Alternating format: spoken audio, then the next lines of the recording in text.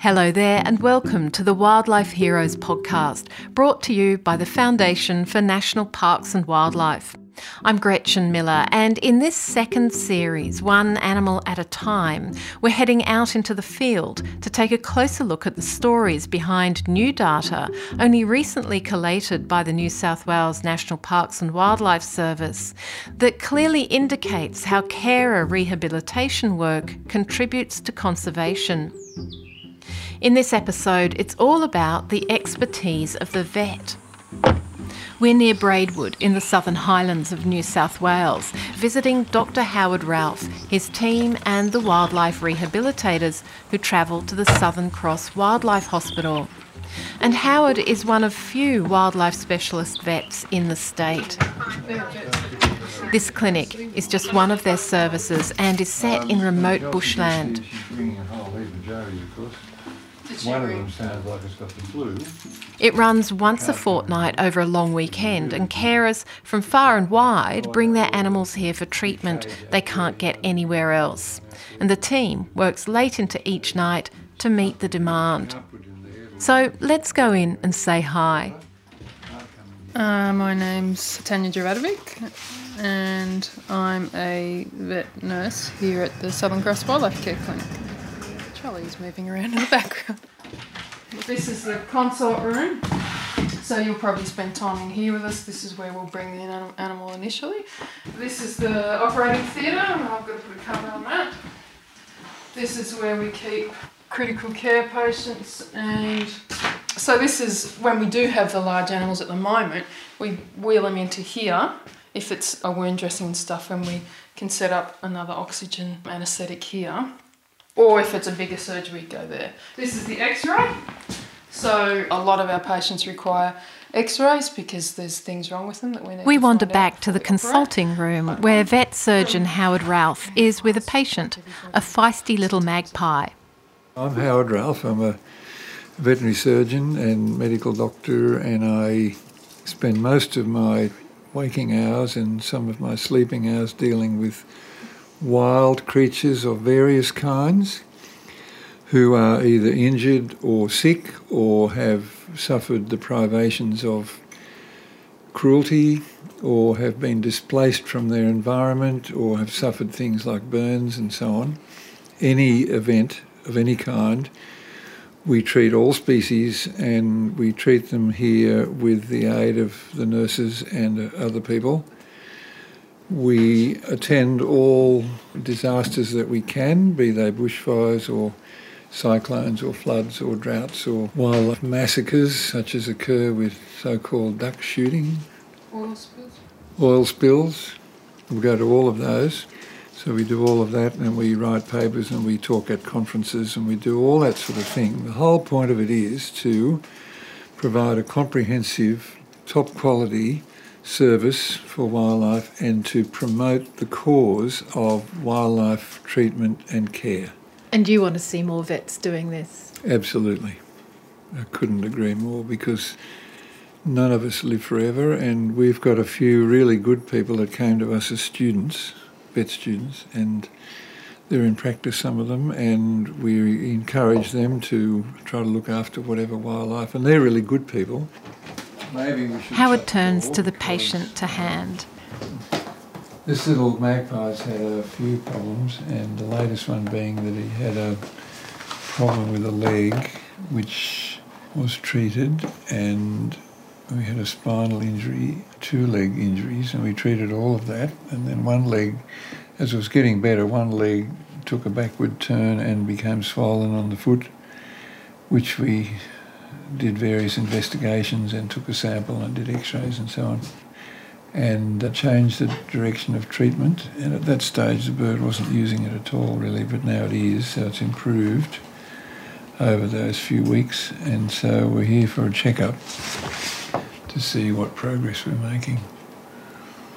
And the x-ray showed that there had been some bone damage in the joint, which is not the end of the world if the joint fuses in a functional position. They can manage perfectly well in the wild. So we're about to undergo the challenge of examining the patient. So, look to me now. Hey, cool it, kiddo.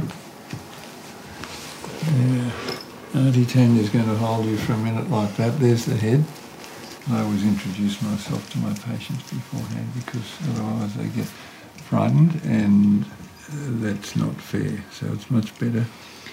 And that applies to all species, whether it be a horse. You don't go rushing up and start bothering them. You talk to them and introduce yourself, and particularly with little fellas like this, because the first contact with any patient, whether it be a small child or an adult human, chimpanzee or whatever, the first contact is the one they remember.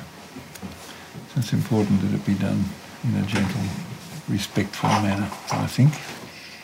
With a lot of birds, the feet are equally as challenging as the beak. In fact, in some birds, the feet are more challenging than the beak. You know, like eagles and other raptors, if they grab you with their feet, you never forget. So, yeah, it's got, is that scar tissue around the front? It'll be permanently swollen because the joint is disintegrated effectively. This is the sore leg. Oh. Yeah. This is the one that's under review. That's not a normal toe. It doesn't flex, you see. So it's probably sitting on a perch like that. I think is opt for medical treatment with a view to, if that doesn't get better, this being an abnormal toe, which is causing trouble, we may have to lose that toe. That would be the best option for the bird. You can live without that toe.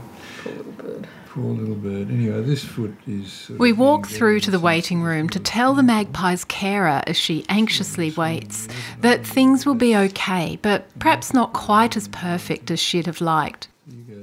The magpie is just one of a few birds she has currently being regularly checked up on by Howard. I ask her story and where the magpie comes from.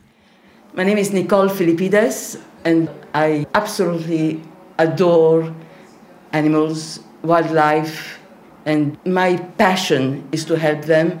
So we actually live in an aviary, really, in an indoor aviary.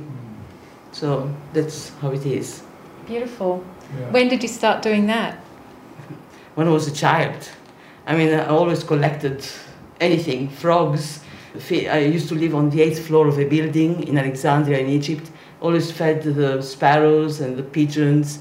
So, but seriously, in the last 5 years or so, seriously. Do you travel far to come here? 1 hour and a quarter from Jalabombela. There is no way I can see an animal suffer without doing something about it. I mean, I had a sparrow last year, broken leg. Howard put a pin and he fixed it. And then later broke it again in a different place. And then he got an hematoma to make things even worse. And we cut a very long story short, he was fixed and released. And the sparrow was fine? And the sparrow was fine and happy. And you have lots of birds? I have hundreds of birds. It started with a drought when there was no food for the magpies. There were no worms, no moths. Everything was completely dry. So I started feeding them, and of course they called their friends and their relatives and the babies. Now I have over 100 magpies, and they come every day, twice a day, and sometimes in between. And how many are you caring for I who need help? Right now for 3 cockatoos that have beak and feather. There is no cure. They are doomed, but I give them palliative care. They're happy in the comfort of the lounge room. It's very sunny. It has very large windows, and they can see also the park and the paddock. It's very pleasant. So that's my family. Howard has gone back into the clinic, and from the little to the quite enormous, the next patient is a kangaroo, and she's a big one. Hello. Look at you with the dignified nose. Yeah, how beautiful pretty is good. that? You are so beautiful. Yeah. Yeah. It's very heavy now. Okay. Yeah, all right. 25 kilos. Yeah, that's right. Where's your arm? This one. She was getting hot just in the car, she said. Fair enough. Now, The kangaroo wriggles and struggles a bit, but Howard and Tania stay calm and the roo settles down. here we go. They're checking up on a previous operation on her front foot, which went well, but the foot will never be perfect, and right now it's curling over. See, this is one of the problems that we face with wildlife. She needs to go. needs to be released. And I can do an orthopaedic operation on that wrist, which I did one before, but now these have curled over. And so she can probably manage with that, but in a perfect world, we would extend those fingers and maybe put pins in to hold them up. But that'll be another 8 to 10 weeks before she can be released. And that's a bit of an issue, which with a dog or a human would not be an issue. Right? So it becomes part of the problematic state of things, so that we have to decide what's best for her in terms of either having further interventional treatment, which we can do. And she has to go because... Well, she's getting big.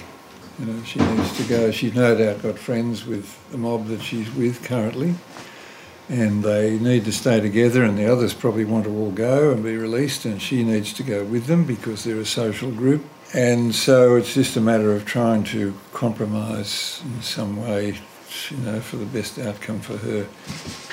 The other thing, I guess, to say about our patients are they're all deserving. Ones that we see here are never simple. They're always complicated and to some extent difficult, but they're all beautiful. And that's something that is, I guess, the icing on a cake, in the sense that even though they might growl or bite or look sideways at you, the fact is they're all beautiful in the pure sense of the word. Why does one animal matter to you? Good question. The reason is because they are an individual. They have a life, and it's the only life they've got. And while they might be part of a group, I think people lose sight of the fact that communities are made up of individuals. People say, oh, it's only a kangaroo. It's not actually. It's an individual, and she's looking around and checking it all out and responding to whatever we do and say. And if you raise your voice, you'll get distressed. And so she's an individual with a brain that works in a neurological system that is taking everything in. If you don't have any individuals, you don't have a species or a community or anything else. So every individual matters, and at a personal level, every individual feels their own pain and distress and suffering, and they've got one life, and we try to help them to live that life to the best of their ability. There's increasing evidence, in fact, that every individual does matter on a conservation level as well. Absolutely. Yeah, so every animal that can be released. And those that are critically endangered, you get a certain level where if you get below that level, they've had it. You know, you've got a certain number that you need for the species to survive. Tell me the range of animals you've treated here. It's been, 25 years at this particular place? Yeah, well, we'll treat any wildlife, so we get the full range of birds, reptiles and mammals, and amphibians, of course. We get to see frogs and so on, the full range of whatever the local ones are, or if they come from elsewhere. We see quolls and any other mammal. We see the full range of birds, ranging from little red-breasted robins up to eagles. What can you do with a robin? They're so tiny. Well, it depends on the problem, of course. They've often got trauma. So if they've got trauma, and microbats, we see microbats and others. And we saw a lot of microbats in the cyclones because they all got smashed into trees and ended up with fractures and so on. Well, they're only tiny, but still, if you follow the general surgical principles for any patient, then we would treat them accordingly and treat the compound infection and put a pin in the bone and all that sort of thing. And the same applies to any critter, be it a reptile like a blue-tongued lizard. They often get fractures and fractured skull, and we'll elevate that and operate on their head and elevate the fracture and put a pin in it and so on. What about frogs? How do you operate on a frog? Same thing, same way. If they've got a fracture, we'll probably pin it depending on where it is. We've done that with leg fractures and pelvic fractures in frogs. And they'll survive. They're such fragile little sure. things, aren't they? Yeah. Shock doesn't get them? Well, not as much as it does with a large kangaroo. They do quite well, and the same with reptiles tend to do quite well if they're looked after properly afterwards, and same with little birds. I mentioned about little red robins and so on, similar type birds. Same principles apply. We put a pin in the fractured leg or whatever it is and treat accordingly. Head injuries and so on, we'll treat them according to their need and their clinical state.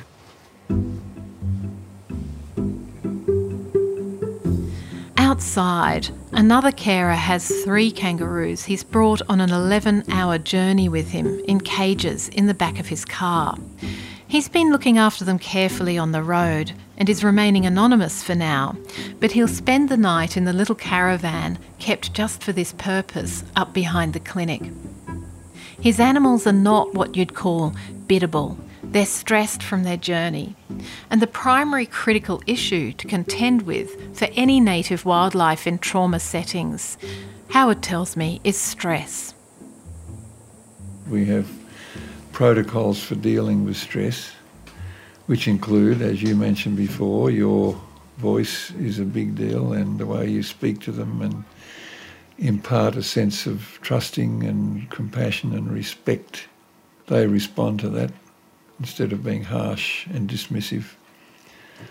So I think it's the full package of approach to any patient. Dogs and people tend to respond in a similar manner. Horses, cows and sheep tend to respond in a similar manner. They're all eutherian mammals. Birds respond their way, reptiles respond their way. Many of the wildlife, particularly those who are marsupials, are different again in that they've got a different metabolic rate and reactivity. And the big factor in the difference is stress, and they suffer badly from stress. In fact, it can be quickly or slowly fatal in many wildlife species, and that's something we're dealing with all the time. So the reaction or the way that you approach wildlife has to therefore be inherently different at every point, right from the point of inception when they were hanging in the fence or got hit by a truck or shot by some idiot. Right from that point, they're different and they need particular handling. Having said that, the standard approach to treating a broken leg or a laparotomy or something is pretty much the same in all species, whether they be dogs, humans or whatever. But the reaction to that can be different in wildlife in that you've got the big stress factor, a different metabolic rate, they respond differently to anaesthetics and drugs of various kinds. And so not only is it difficult, but can be quite disappointing if you're not aware of that, because they don't respond in the same manner to treatment as you would expect from a dog, cat, horse or human. When you're ready, in your own time. Come on, little lady. Nice and cool on the floor, you don't want to get up. So when you're accounting for the stress levels of animals, so this is a stressed kangaroo, what do you do at this point as you consider that stress? Okay, well, a number of things. We tend to keep them in their known environment until such time as they've been sedated. Because it's having an operation, we give fairly heavy pre-medication before the anaesthetic. And one of the medications that we use in that regimen is an anti-anxiety medication, which is very effective. It was Valium, or did you say diazepam? Yes, yeah, same thing. It's a very good anti-anxiety medication, and not only that, but it also imparts quite a good degree of amnesia. And that's what's called retrograde amnesia, which means that for a patient having that, same with us, if that is a pre-med, you don't remember the little bit that went before. So you don't remember having the needle. So for wildlife, that's a really big advantage. While the kangaroo settles after having her Valium before treatment, I walk back to the clinic to sit down and talk with vet nurse Tania. We're recording close to the 1-year anniversary of the disastrous Eastern States Black Summer fires of 2019 and 20, and the people of Braidwood are flooded with memories. Though this series will be released in winter, fire is only ever a season away. Last year, well-meaning members of the public were found putting honey or pawpaw on an animal's burns, causing more damage. But there are things you and I can do in an emergency. I asked Tania what her advice is for wildlife care during fire crises. The first thing they could do is apply first aid. So it depends on how swiftly after the fire incident they picked up that animal. If it's, say, within 6 hours, then, you can cool the burn and do that sort of thing like you would on your own. With tepid water, not ice-cold water, because that'll just turn into hypothermia shock, all that stuff. So you just cool it under running water, or if you've got a bottle of water or something, for up to 20 minutes.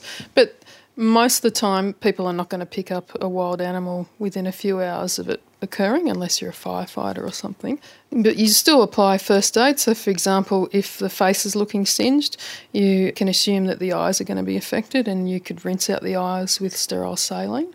So just like you get in the first aid kits for people, those little squirty things of saline, or even clean water if you have nothing else. You could stop any bleeding, for example, which often happens if they're running into things to flee a fire.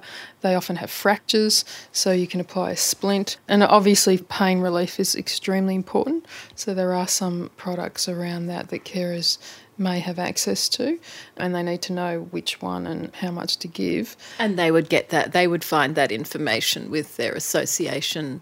Yeah, or they do a training course, so Dr. Ralph and myself run a number of those courses on burns and bushfires, which includes pain relief, because it's a major thing. Burns hurt. But more importantly, once they've done the first aid, don't actually delay anything because you want to apply first aid. You need to get to a veterinarian. Burns are complicated wounds. They're complex. They hurt, and it's not something you can just do at home, even if you have been looking after wildlife for a while.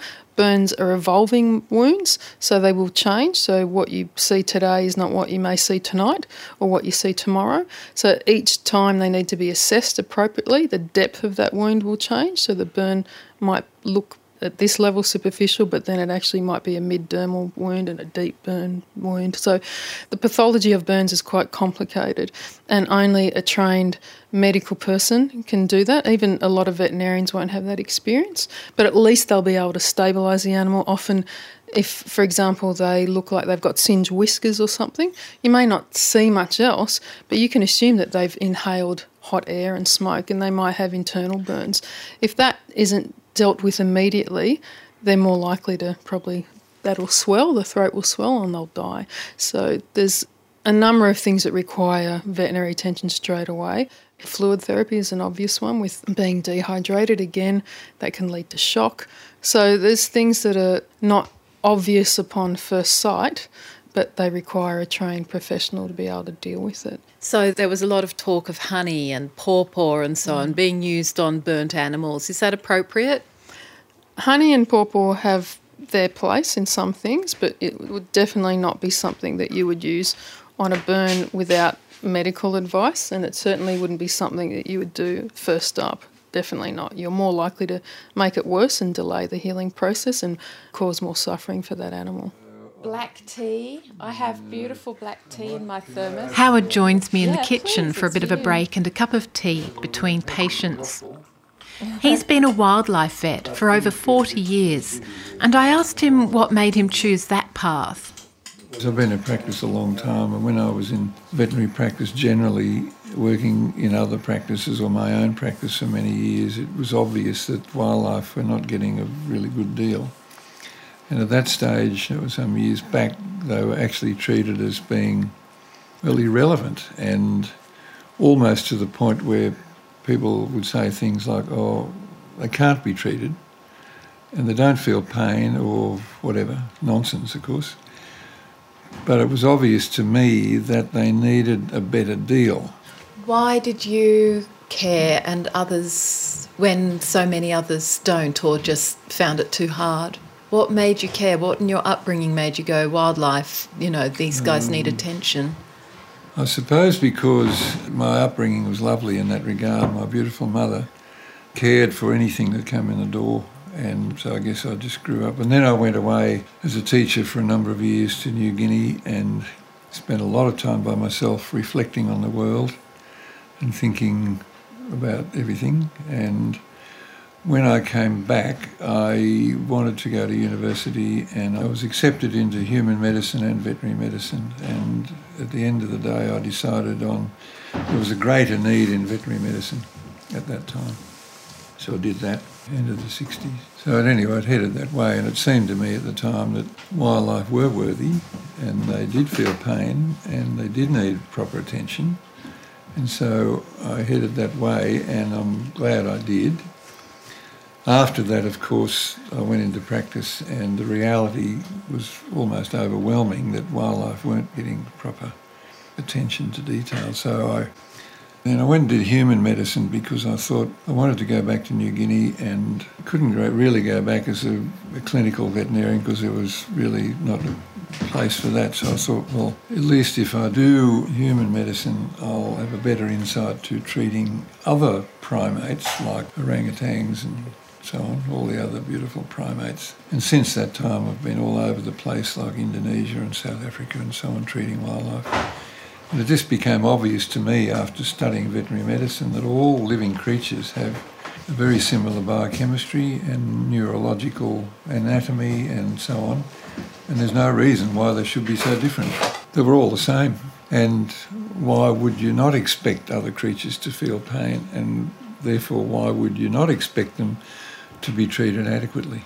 And I think we should, and we do. That's why I'm here, and that's why we've got the charity, to try to emphasise that point. So we do our best to treat all of our patients fairly and with dignity and respect and as well as we can do.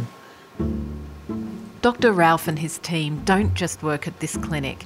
There's a Sydney clinic as well, and they also field calls from around the country and internationally to advise other vets through operations and treatment. For me, it's almost the end of my visit, but for the clinic, more patients await. No one is turned away, and they'll continue into the evening until everyone is cared for. I head outside to the waiting area again and find Yi, the carer of Tara, the kangaroo with the injured foot we met earlier. It's decided Tara will get anti-inflammatory treatment, but won't have a full operation. Hi, I'm Yi. I'm a wildlife carer, and today I'm at the Southern Cross Wildlife Care with Dr. Howard with my injured kangaroo Tara. How long have you been a wildlife carer? Oh, not long, 3 to 4 years. And what made you want to become a wildlife carer? Oh, gosh. Where do you even start? I think I was at a banned live export protest, and I saw this lady with a little Joey in the bag, and I was like, oh, can you do that here? And so I started to explore how to do it, and I joined Wild Care and started to care for wildlife. But it's just, for me, for now, it's mainly kangaroos. Yeah, but occasionally we have come across lizards and birds, which we help to rescue, but we don't care for them because I don't have the experience yet. And we just pass them on to more experienced carers. Yeah.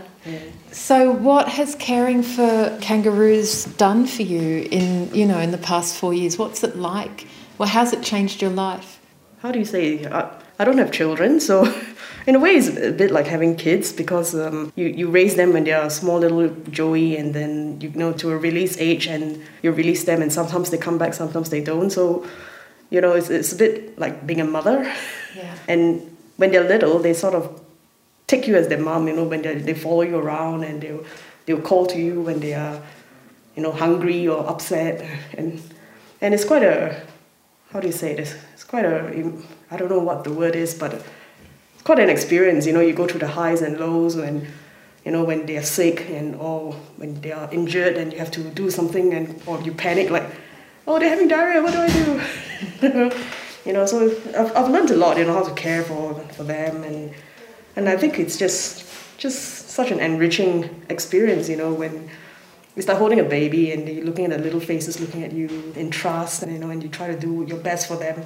But for me, it's also full of sometimes stress because you don't know whether you're doing the right things, and that's where if you have good mentors, and I have a good mentor, then they will help you, and you call them in the middle of the night, oh, I don't know what is this, and they'll say, no, it is normal, and sort of help you, and you learn through the experience, and you just hope that you can do the best for them, and when they get released, it's up to them, and you've given them a chance. Why do you think it's important to spend this personal time on these animals? Oh, how should I say this? That's the starfish theory. Why do you throw the one starfish back into the ocean when there's heaps? Because it matters to that one one starfish, and so it matters to this one kangaroo. And, because of limited resources, limited time, you are never going to help every single one. All you can do is help the one or the two or the few and hope that it makes a difference. And it does in a small way, because if everyone does a few or just a little, and it has a growing or, more encompassing effect, I guess, is do what you can because you can. It's actually better. And I don't really want to use an anti-inflammatory because the bones are lytic. I need to go and look at the x-ray probably. Let me know when I can put him back so I can... He's got his claw in my finger. Got his claw? Sorry, there you are. Thank you. Just here to relieve your suffering. Oh, now the other finger. It's all right, it's not so painful there. It's right on the... I'm just trying to cover it. Quicker. Yeah. I'm just stopping the bleeding and then we're done. Yours or mine? Yours or the Well, birds? the bird first. The birds take preference, of course.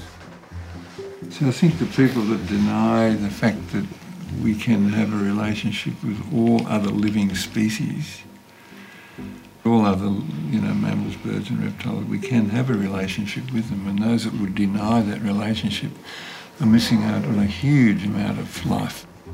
All right, no, it's all right, kiddo. Okay. Howard Ralph and Tania Duratovic from Southern Cross Wildlife Hospital. And this has been Wildlife Heroes, One Animal at a Time, brought to you by the Foundation for National Parks and Wildlife and supported by the New South Wales Government through its Environmental Trust. Don't forget to listen to our other episodes where we visit a bat school, check out the latest on koala care, spend some time in the Southern Highlands with the Higher Ground Raptor Centre, and talk about what's revealed by the New South Wales National Parks and Wildlife Service's new publicly accessible data dashboard. I'm Gretchen Miller. Catch you next time.